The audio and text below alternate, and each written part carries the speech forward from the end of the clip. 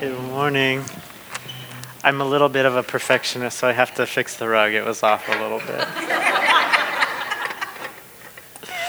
It is so nice to be with you guys. Back in January, I emailed Jonathan and said, "Can I please come speak at your church?" And he was nice enough to let me come, so I'm really, really grateful to be here with you guys.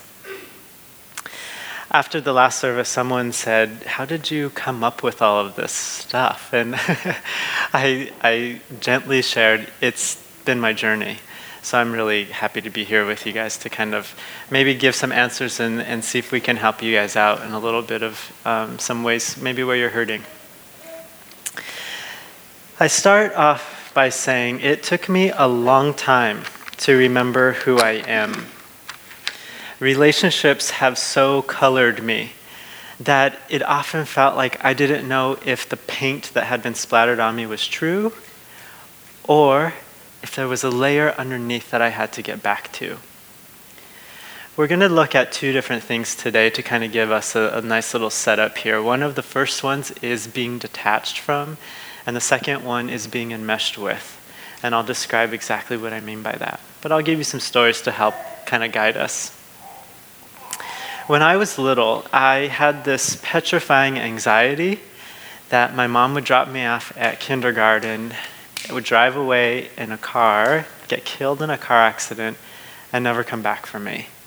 So every day at age 5, I said goodbye to my mom for what I thought was the last time. All day long at school, I was filled with this petrifying anxiety. All the normal kids would be playing and I would be sleeping on a mat because I thought that my mom had died somewhere and I just didn't hear about it yet. Unfortunately, this sensation of being detached from continued. As I grew up and in a Hispanic culture, I realized that I wasn't quite as macho as the other children. I was a little bit more feminine and I liked fashion and something was happening in me that wasn't normal. But I got teased for it pretty badly. I remember I was coming back to school after an orthodontist appointment once and I had my favorite pair of pants on and a t-shirt and it was really cool. I had this little zip-up bag and it just had one zipper, it went over the shoulder. It was a Lisa Frank bag for any of you guys go back to the 1980s with me. But I walked down that hallway like I owned it. It was my own little catwalk. But it didn't take long for two of my peers to scoff at me and look at me with such disgust and disdain. And again, I experienced being detached from. And one more time when I was in high school, I remember I was wearing a terry cloth button-up shirt. It was cool back then, early 90s from the Gap. And tucked into my bootcut black pants. And I was coming down the hall, and two boys every day after school would say, "Man, does he always have to dress like that?" Essentially, I walked around feeling as though there was this sticker on my forehead. Gay, faggot, dirty, damaged, disgusting. That sensation of being detached from, it almost felt like people were picking like these balls of mud and just throwing them right at me. And over time, it was the sensation of, I deserve these. Everybody's throwing them at me. There's something about me. When we feel that sensation in our body, what we're actually feeling is shame. Shame is never a cognitive thought. Shame is a somatic, a bodily experience, and I became accustomed to it very well. Because I felt like I had this sticker on my forehead, I wanted to protect myself, so I started playing the enmeshment game. By and large, enmeshment is whenever a child is nurturing a parent. We would call that enmeshment. So something like, what's a good example? I can't talk about how I lied. Because if I show you, Mom, Dad, that I messed up, I'm going to hurt your feelings. So because it's my job to take care of you, I'm going to stay tight-lipped. I learned enmeshment at a very early age, taking care of others by hiding my femininity. If I don't come out to my mom and dad, I will keep them happy. They're Assemblies of God, Pentecostal ministers, Hispanic family. If they find out who I am, I will ruin them. That's enmeshment. It's my job to take care of someone else. Shame wants us to hide, and we use something called the illusion of control. I have this illusion that I can make you happy. I have this illusion that I can make you mad. I have this illusion that however I perform, it will make you fill in the blank. That's an illusion of control, and many times we hear that lesson from the church.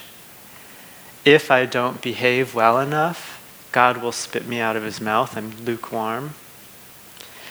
We have this illusion that we are literally controlling God with our behavior. I want to show you something up here. This chart saved my life in some pretty big ways. And I took it and updated it a little bit. It's a little hard to read. I can email it to you if you like, but don't worry, I haven't memorized, so I got you covered. So we're going to start off today with looking at the love avoidance side.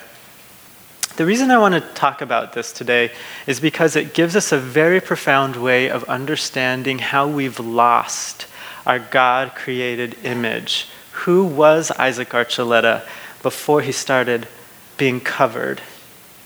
And if he had never been covered, how would he have shown up in relationships?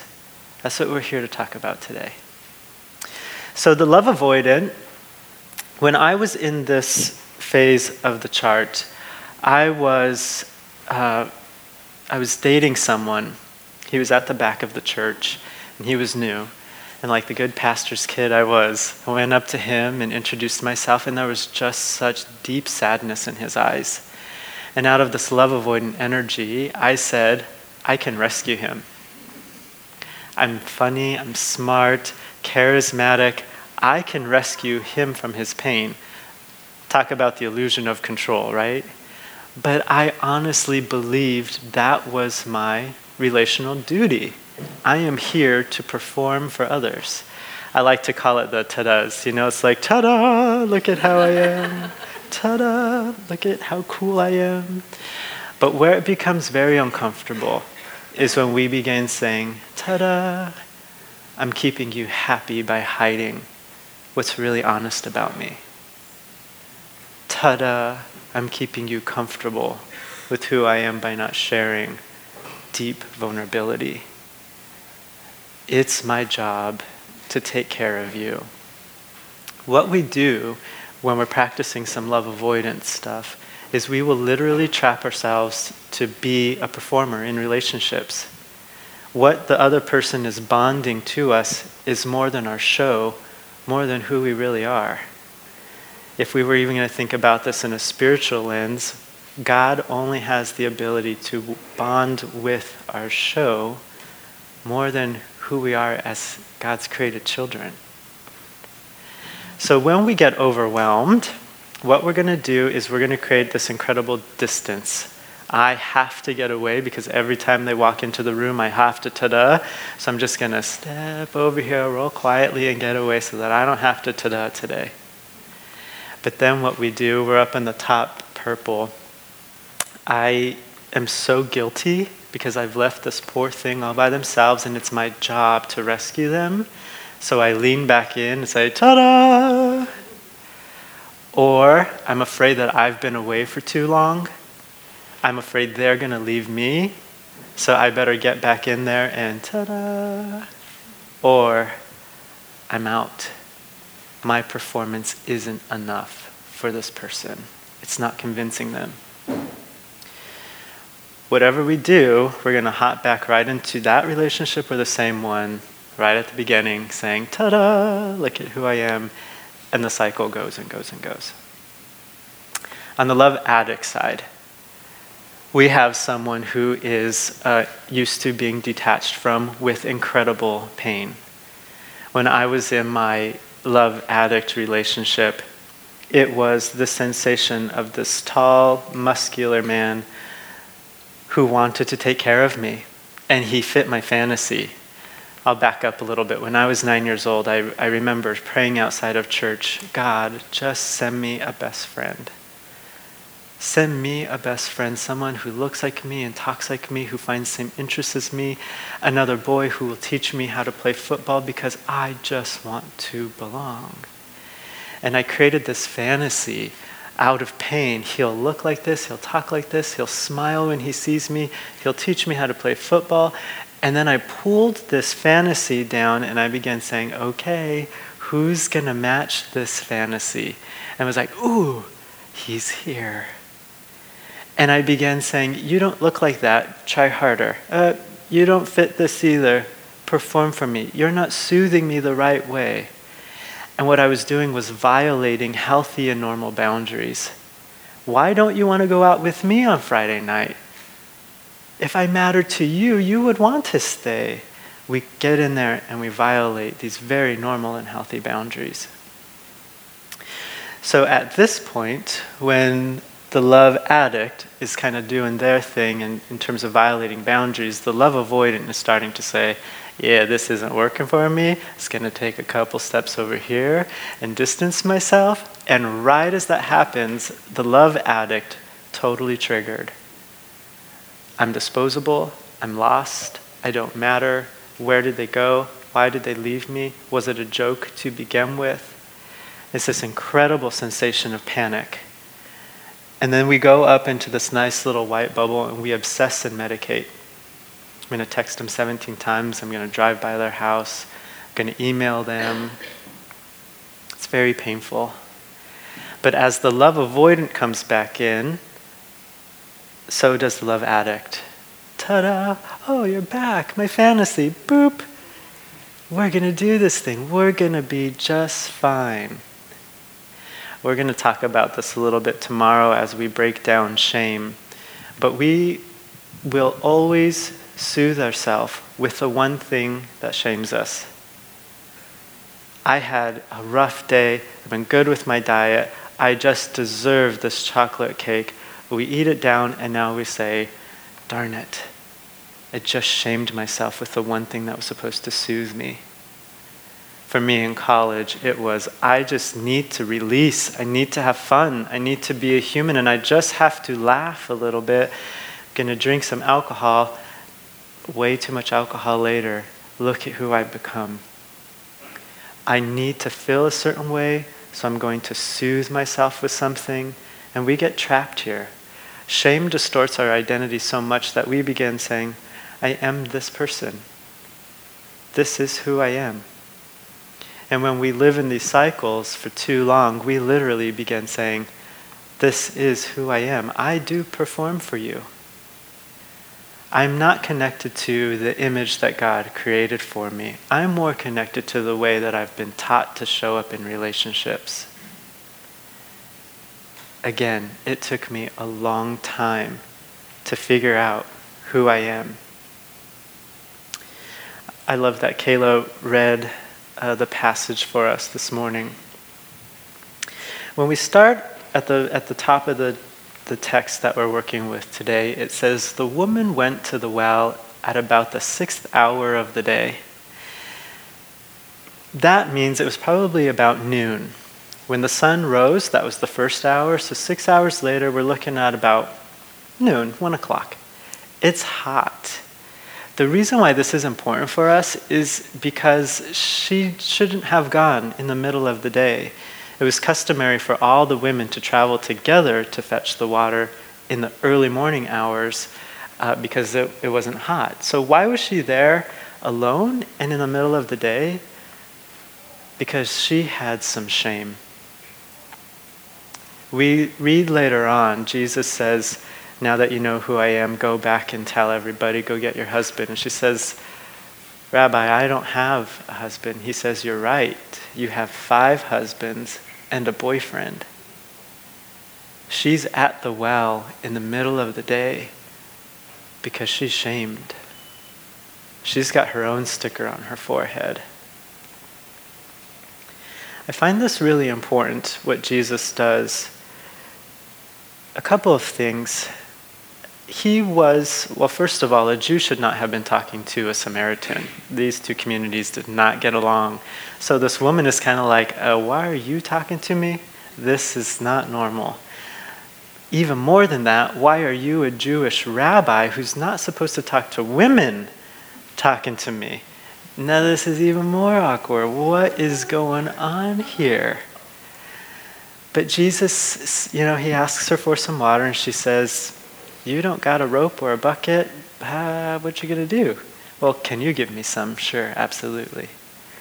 And then he goes on to say, if you knew who I was, you wouldn't drink from this well.